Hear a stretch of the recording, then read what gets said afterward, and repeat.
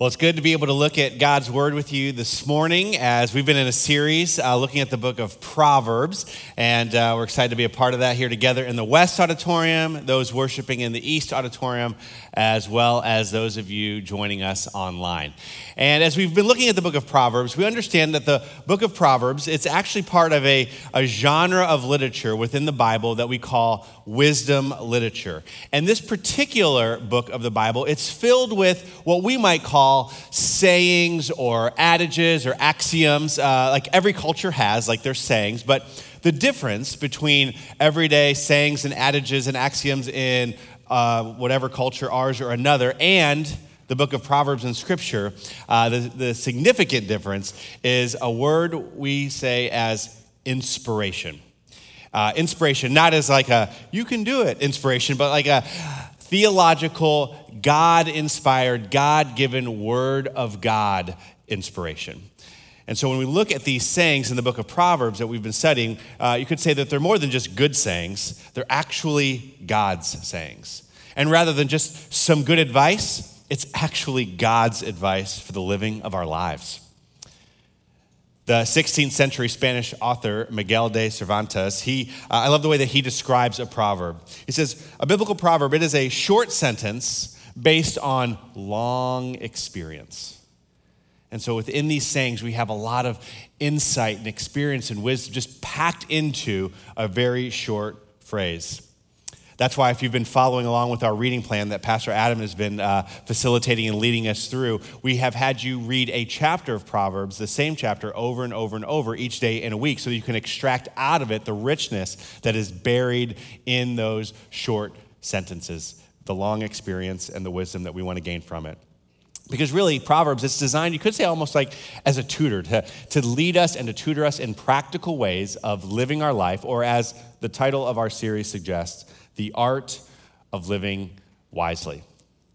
And so over the last several weeks, we've been looking at subjects that we find in Proverbs. We've looked at the topic of good planning. We've looked at the subject of the wisdom that comes with age or gray hair. Last week, we looked at the subject of pride and its counterpart, humility. In the weeks ahead, we're going to look at how important it is to have key friendships in our life, not just for kids, but that friendships help shape the reality of who we are and where we're going in the days ahead. And then we're also going to look at our speech, the words that we use, as well as the words that we type and the role that that plays in our lives. But today, what we want to look at specifically, as it's covered in Proverbs, is the subject of our emotions. We're going to look at what Proverbs has to say about our emotions, and in particular, the emotion of anger. And when we think about the subject of anger, our cultural commentary of the last few years, it would not be hard to find plenty of anger hiding out there. Now, it's not really hiding anywhere. It's in plain sight. You turn on any news station, you start flipping through any social media feed, and you'll see displayed in full color pictures, videos, and speech, plenty of anger in our world. But anger, it isn't something that's just out there somewhere. That we recognize that anger, it infiltrates our places of work. Students, you see it in your schools. If we're honest, there's plenty of it hidden behind the doors of our homes. Ultimately, because if we're honest, in each and every one of our lives, there is anger at some measure expressed in some way in our own hearts. So we all have anger that is a part of our realm of reality, both personally and the spaces and places where we live, work, and play that we deal with. I was recently came across a story of an elderly couple who they were speaking about the many fights they had seen through the course of their marriage. And the wife, in just this moment of just candor and humility, was just really encouraging her husband, say, I really admire the way that you always remain so calm in our fights. Honestly, she was being honest, like I tend to blow up and yell at you and, all that. You just still remain so calm. Like, how is it that when I get so irate, you manage to stay so calm? To which the husband replied, oh, that's easy, honey. Anytime you blow up at me, I just go clean the toilet. To which she was like, really? That works? And he said, oh, yeah, sure. All I do is when I clean the toilet, I use your toothbrush. And so there are obviously good ways and not so good ways for us to deal with our anger. And Proverbs, it gives us some very practical wisdom as how to sift through, process, and respond to the anger that we find in our own lives. Researchers, they have identified, interestingly, 34,000 different emotions that a human can experience. 34,000. It's like, wow, to me that seems like a lot. For some of you, you think about maybe someone you live with and you're like, it's about right. Maybe a little on the low side. And so even with all those different emotions, 34,000, the reality is, researchers say, that we actually tend to only identify out of that multitude 3.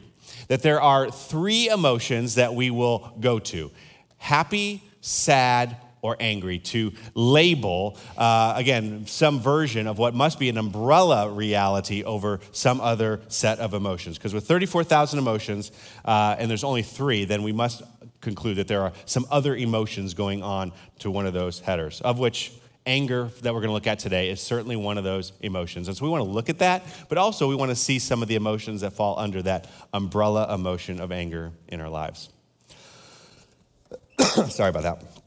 Okay, we're going to start with a proverbial-esque passage that we find in the book of Ephesians. It's some wisdom for us. Ephesians chapter 4 is giving us instruction on how to live a godly life and some wisdom for a Christian life. And it says it this way when it comes to the topic of anger. Ephesians chapter 4, it says, "In your anger, do not sin."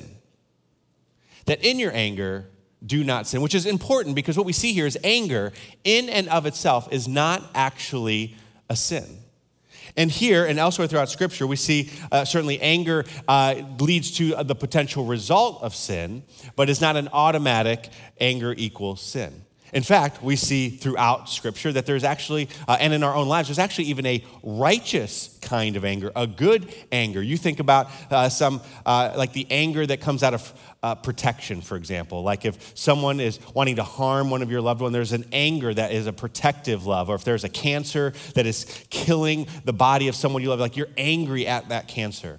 We see the righteous anger displayed throughout the Scriptures in God and in Jesus. For example, Matthew chapter 21, there's this setting where Jesus goes into Jerusalem and he goes into the temple and he's angry and he starts overturning these tables and he's upset. And the reason he's doing this is because he's angry that people are being cheated. They're being cheated out of money because what happened was there's these things that in order to make sacrifices in the temple, you had to have. Like you had to have these certain things to be able to sacrifice. You had to buy it. And what they had essentially done is they had turned the temple into what you might call an airport economy. It's like you can buy it, but you're going to pay a whole lot more for it inside than you will outside. And so this upset Jesus that people are not only being taken advantage of, but of all the places being taken advantage of in God's house.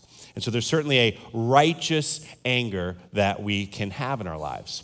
But what we're going to spend our time on and what we really want to get after, and really the one that has sin crouching at our door, is that of unrighteous anger. Unrighteous anger, where Scripture warns when that is the case, sin is not far off. We see this first demonstrated in the Bible in the book of Genesis. Genesis chapter 4, in the beginning, Genesis 1, God creates everything. Genesis 2 and 3, we've got Adam and Eve. They sin, they disobey God and bring in brokenness and struggle into our world. And then in Genesis chapter 4, we have Cain and Abel. These are Adam and Eve's 2 sons. And what happens is they are bringing offerings to God, Cain and Abel. And it says that Abel, that he brought the first fruits to God. He brought his best. But Cain, he brings essentially the leftovers, the scraps. And so here's how that plays out. Genesis chapter 4, verse 4. It says that the Lord looked with favor on Abel and his offering. But Cain and his offering, he did not look with favor. So Cain, he was very angry. That's the first time we see the word in the Scriptures. Cain was angry and his face was downcast. That the Lord said to Cain, "Why are you angry? Why is your face downcast?" And so here we see God knows Cain's heart. He sees that he's angry, but he gives him the opportunity, saying in verse 7, "If you do what is right, will you not be accepted?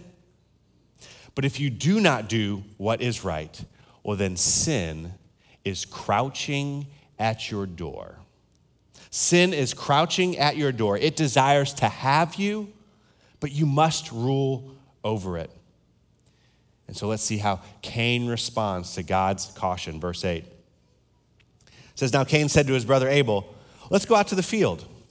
And while they were in the field, Cain attacked his brother Abel and killed him. And so with sin crouching at the door, Cain fails to rule over it, and instead sin rules over him, sinning in his anger to the point of murdering his very own brother. And while I think for the most part it's safe to assume that murder is not crouching at our doorsteps, when I think about, for me, as you think about for your life, in our life, as you consider the actions and the words that you most regret, how many of those actions, how many of those words were done, were said in anger? I mean, as I think about my life's biggest regrets, I think about how many of those were sparked by the emotion of anger. Well, Proverbs gives us wisdom in this and understanding the caution and the dangers of anger. Proverbs 14:29 says that one who is quick-tempered is going to display folly. Or Proverbs 15:18, that a hot-tempered person stirs up conflict. Or Proverbs 29:11, fools give full vent to their rage. For me in my life, I have to admit I have been a fool more times than I'd care to admit. Not proud to say it's something I've struggled with since I was a child and all the way through way too much of adulthood, that I have tended to express my anger in expressive ways. That over the years I could throw stuff, I could punch through stuff, I could break stuff, and I've been, Proverbs 29:11, a fool. And my wife will tell you, there is nothing more attractive in a man than one of those giant male-sized child's temper tantrums that I can tend to throw. She just loves it. So good for our marriage. But God has been working on me in lots of big ways. I've come a long way, but I've still got plenty to go. And that's a sin that I have to regularly confess and have to continue to lean into the Lord and His Holy Spirit to help me through. Because what happens? What happens is in the end, that spark, that anger, it stirs up conflict. And then from there, a hot-tempered person, it just rolls into all kinds of other sins and trouble. You see, in our world, of the many sins that find their root in anger, I'm not sure if there is any other emotion that has led to more violence, death, destruction, whether physically, emotionally, relationally, even spiritually, than the sins that crouch at the door of anger.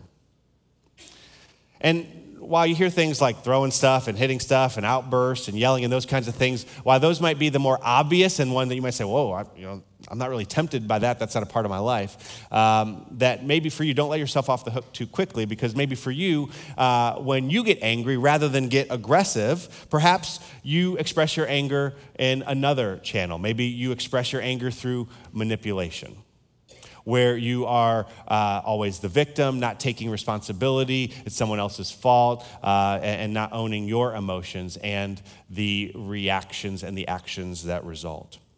Or maybe for you, it's you get sarcastic. You get sarcastic because if someone gets offended, then you just got that little parachute cord, like, oh, I was just joking. Don't have to be so sensitive. And so maybe that's your play. For others of you, rather than aggressive, you go what they call as passive aggressive.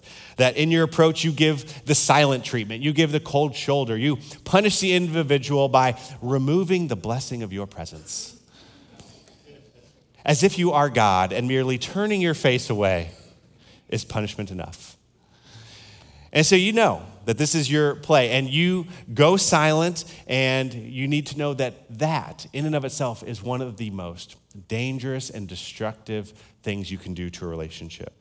Again, not maybe violent expressions, but you are like this silent assassin who you don't make much noise, but you've got this, wake of bodies, of dead relationships floating behind you. And so in the words of God to Cain, if you do what is right in your anger, you can make this right. And by doing what is right, by making this right, this is not something you do on your own. Within the gospel, the good news, the grace of Jesus Christ, we realize that what we do to get this right is we confess. We confess our anger and the sins that have resulted. We receive the forgiveness that comes only in Jesus Christ. And from there, we repent. We literally turn away from those sins. We turn away from Ephesians 4, the sins that have been that have taken place in your anger. And so together, let's look at how God's word, and by the power of his Holy Spirit, wants to, again, give us wisdom and tutor us and equip us to turn from our anger-induced sin.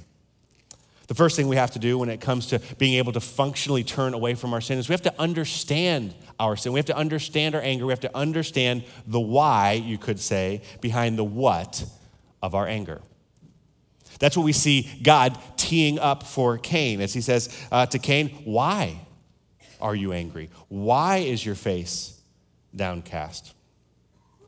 Pent up, misunderstood, or all too often just non-understood anger is so destructive to both ourselves and our relationships. Because Proverbs 29:22 again, it's an angry person that stirs up conflict and a hot-tempered person that commits many sins and the fallout that goes with it. St. Augustine, theologian of the 5th century, he said that our most dominating and deepest emotions, such as anger, can be best understood, he says, as smoke from a fire.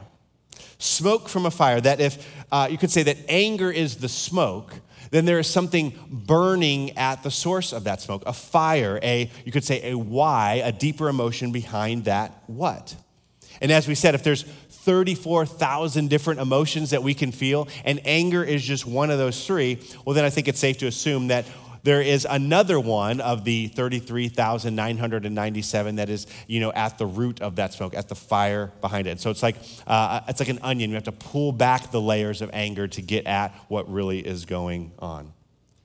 And so in the case of Cain, God asks him, why are you angry? And you think about it, when it comes to why was Cain angry? Abel, he didn't do anything to Cain, so why is it that Cain is taking this out on Abel? Why is he so angry? Well, we could see that there's something more. There's a fire underneath the smoke of anger for Cain, and that emotion, behind the emotion, is the emotion of envy and jealousy. Cain was angry because Abel's offering was approved before God and his wasn't. And rather than just do the right thing by bringing the first fruits to God, he defaults into fire of envy and jealousy and bitterness, which billows in the smoke of anger, which eventually leads to him killing his only brother, even though Abel did nothing to Cain. In our home where we live, in the neighborhood that we've lived in, I just realized this, this month, 15 years ago, moved into that home. And over those 15 years, I'll take responsibility, have had, you could say, when it comes to the whole lawn thing, some good years and some bad years. And just around the corner from our house, a house we get to drive by all the time, there is this guy whose lawn is perfect. It is precise, it is pristine, it is just spot on every day of the year, never a dead spot, never a dandelion, perfectly edged, checkered pattern, the whole bit. One of those kind of guys. And I knew before I even met the guy, I didn't like him. Who has that kind of time? And what kind of, dark arts do you have to be engaged in to get your lawn looking like the outfield of Busch Stadium 365 days a year? Who does that? And so like Abel, this guy, he didn't do anything to me, but rather than focus on my own grass, it's just easier to get annoyed with his. And so maybe for you, the emotion under the emotion in your life you realize is envy or jealousy or bitterness that is building within you. Another fire that is causing the smoke of anger, I think, in many of our lives is the emotion of fear. the emotion of fear. And I think this is more the case for guys in the sense that I know it's been true in my life that there's these occasions where you come up against a season of ministry or marriage or parenting, and you just feel like ill-equipped. You feel inadequate for the task. You don't know what to do. You feel stuck. You're not sure how to move forward. And anger feels a whole lot easier to express than fear. I mean, no guy wants to admit that they're afraid, that they don't know what to do, and anything's better than that. And it's almost like anger is an easier one to express because at least you feel like you're in control, even though it's a false sense, like you can do something, than the helplessness that comes with admitting fear. But I would encourage you, a question I've asked myself, and I would encourage you in your anger, to courageously ask the question, what am I afraid of here? What is it underneath this that I am afraid of? If you can ask that question, well, then grab the fire extinguisher. You are on your way to putting out the anger in your life. And then sometimes I think we just have to recognize that anger can often be sparked simply by fatigue. Fatigue. For me, I know if it's been a particularly busy stretch on the calendar, or if, and they know this in my household, like if the clock strikes 9 o'clock. We were at an event last night. I'm like, oh man, like what time is it? I kid you not, 8:59. Like it was like I knew. I was like, it's time for the chariot to turn into a pumpkin. Watch out because this whole like Dr. Jekyll turning into Mr. Hyde thing becomes a real thing when I get tired at night. And so for you might just need to ask yourself, like, whoa, am I just tired? Am I exhausted? Am I fatigued?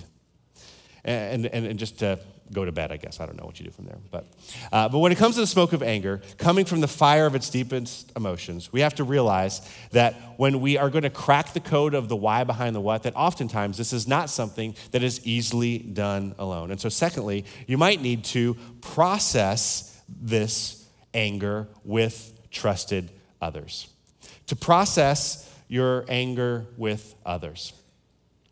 Here in our household, we are T-minus 3 weeks from having a fully licensed driver. So if we could take the next 45 minutes of the service and just pray for our family. There we go. And one of the things that our oldest Cole is so pleasantly hearing on the tips of her ears on a regular basis that, and you know this if you've been in like the learner's permit season of life, is that refrain, that repeat of, hey, check your blind spot. Check your blind spot. And a blind spot relative to driving is that spot that is just outside of the mirrors to the left or the right where you can't see the car that is there. And so, it's that, check your blind spot, check your blind, or something, check your blind spot. Because to not check the blind spot could lead to a wreck, a dangerous wreck as a result of not checking that blind spot. But if you aren't as blessed as our daughter is to have parents chirping in her ear, check your blind spot, check your blind spot, you might have one of these newer cars that I've discovered have these things, these little lights that they call a blind spot indicator. A blind spot indicator where you can be told by this little light that there is something in your blind spot. And I think processing our emotions, our anger with another person or like a small group of people, it can serve as a blind spot indicator that warn us and help us to discover, hey, what is it that's in our blind spot? Because we know to neglect the blind spot, to remain blind to the blind spot could lead into a wreck, emotionally or relationally. And again, since happy, sad, and angry doesn't quite give us enough information, a good friend or, as we grow together and serve together, a grow together small group here in the life of this church can help you to discern, the thing beneath the thing, the fire that's actually billowing the smoke of anger. James, the brother of Jesus, he says it this way. He says, James 5:16, to confess your sins to each other, to pray for each other, confess and pray for one another that you might be healed. That's what God set up the church as, to be a place where with one another we can pray and confess our stuff and find healing. The proverbial wisdom of Solomon in Ecclesiastes chapter 4, he says it this way, that two are better than one because they have a good return for their labor. If either of them falls down, one can help the other up. But catch this. Pity anyone who falls and has no one there. No one to help them see their blind spot, to help them up. And then that passage goes on to say that a cord of 3 strands, essentially a small group, a group of people, that is not quickly broken. My wife Jessica and I, we've been part of a small group for a number of years with other couples where the other group members and us, we can attest, like we have absolutely experienced the power of this. We've experienced in powerful ways the ways in which we can process conflict and anger and things going on, often even sometimes better in our small group than we can just one-on-one. Even if it's just to make sure there's some referees there to break up 2 strong-willed firstborn children trying to figure out life. And so, discover the why, get some other people around you to help do that, and then as you grow in understanding of what's going on, the fire beneath the smoke, you can then learn to slow your anger. Slow your anger, or as the kiddies say these days, slow your roll. You can learn to slow your roll. It's a very biblical idea. Proverbs 14:29 says that whoever is slow to anger has great understanding, but he who has a hasty temper exalts folly. And so the adage of seek first to understand and then be understood, it is rendered void when you lead with making sure that the only thing that is being understood is the way you are feeling in that moment, manifesting yourself in a hasty temper. It leads to folly. It doesn't lead to good things. Proverbs 19:11 says that good sense makes one slow to anger, and it is to his glory to overlook an offense. That more often than not, in the everyday rhythm of life, the best thing to do is just to make like Elsa and just let it go, let it go. Or as the saying goes, to not make a mountain out of a molehill. That it will be to your glory, it'll be to your betterment to overlook a small offense. And in order to pull off this slowness, in order for our anger, Proverbs tutors us, saying then, a gentle answer will turn away wrath, but a harsh word stirs up anger. It's amazing how often we can defuse a situation just by the way in which we respond. Our kids, they're so tired of hearing it. It's not what you said, it's the way you said it. That's the way you said it. You out there going to finish that for me? Nope. Okay. Still not a favorite. Still not a favorite line in our house. Marriage and parenting therapist and author Hal Runkle, he says, the greatest enemy to our life's most important relationships is our own emotional reactivity.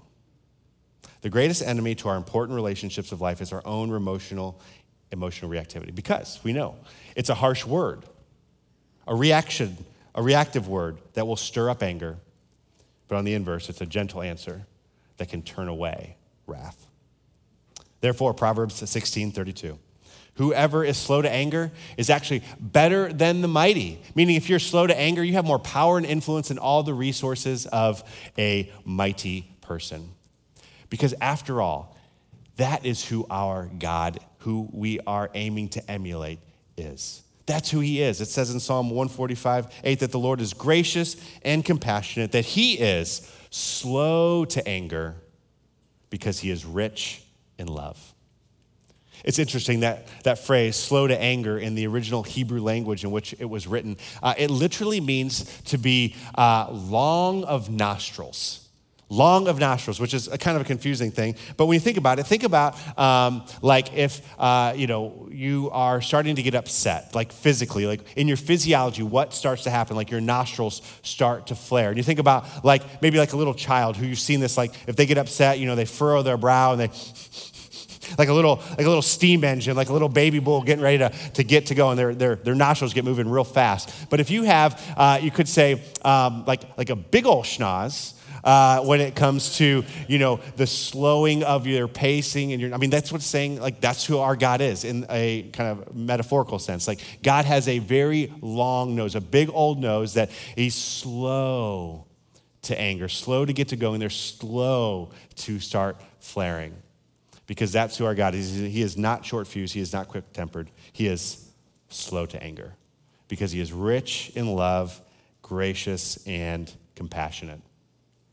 And so getting very practical in this, I appreciate the way that Stephen Covey says that we can slow our anger, or actually slow the response or the space, what you might say, between our stimulus and a response, saying that that's what we've got to do. That in our lives, we have these inputs, something that kind of might light us up. And before we respond too quickly, we've got to take the space between the stimulus and the response, and we've got to separate it. We've got to expand it. We've got to slow that time between the input and our response, our reaction. We've got to stretch that out. I think of it like if you've ever taken one of those slow-mo videos on your camera phone deal, where it's like if you go back and watch it, like everything's moving just fine, and then it just stops and goes so slow. Like you have to install that app in your thinking that as the stimulus comes in, you got to slow time, slow your anger, slow your response so you can be intentional about responding the way that you want to rather than the way that your physiology is hastily encouraging you to do. It's interesting that when anger or stress is triggered in our physiology, it puts us in what you're probably familiar with, what they might call fight or flight mode. And what that means is that these chemicals of adrenaline and cortisol are literally being flooded into our brains that makes it impossible. Like you are literally drunk on these chemicals inside of you that you cannot think clearly, you cannot think rationally. You are just thinking survival, fight or flight. And so you're unable to do this, and so you have to figure out how do you slow your anger in the midst of those chemical releases within your brain. We would do well maybe to take the advice, if you've got kids that watch PBS shows, of Daniel Tiger from Daniel Tiger's Neighborhood. It's for kids, but it's equally helpful for adults. Check this out.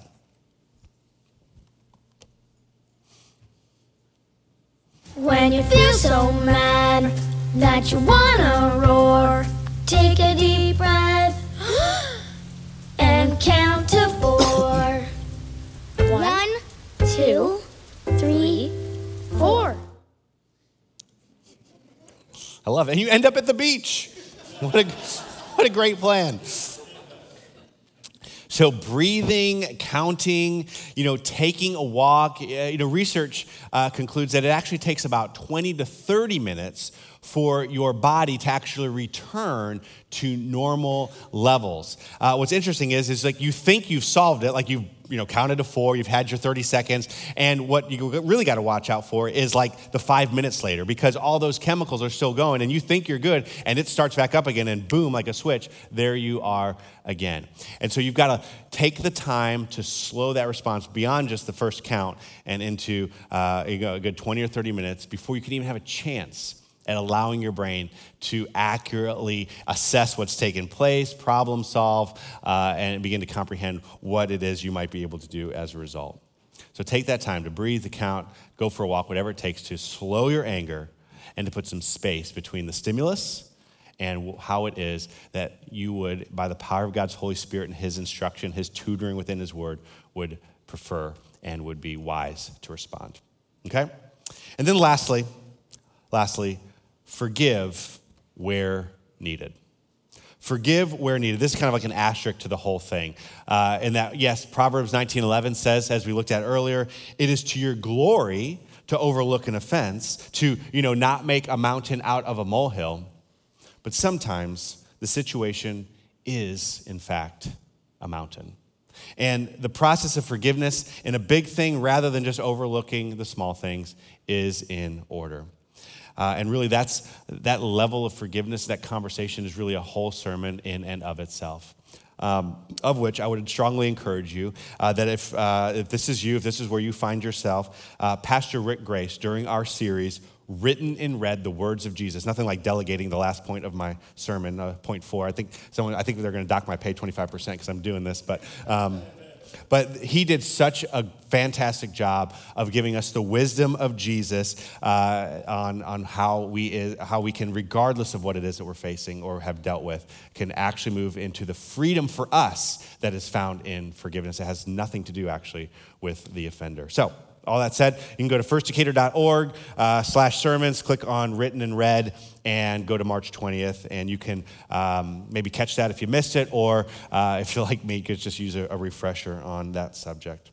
So as you consider this, as you consider what to do, and is it worth it? Like to do the work, to not just walk out of here like it was just another weekend. I would just invite you to just take a moment here, just pause. Like just imagine your world and the role that anger plays in it, and how much different your world, how much different your relationships could be if you took the time to identify, to ask the tough questions of the why behind the what of your anger, to confess your anger, to share it, to process it with a trusted other. And then in that understanding, to learn to slow your roll, to slow your anger, and then even beyond that, to where necessary, learn and grow and move into a space of forgiveness. Forgiveness extended to others the same way, might I remind us, that we have been extended through our Father in Jesus Christ. Because when we understand forgiveness, we don't just have to imagine like making our life better. It's not just about that. It's about our heart being changed in such a way that we then are in a position to live out and live in really the answer to the prayer that Jesus taught his disciples, a prayer that says, your kingdom come, all your will and your ways be done right here on earth as it is in heaven. The kind of life that forgives your debtors, that forgives those who've trespassed against you, that forgives those who have sinned against you, just as we have been forgiven in Christ Jesus.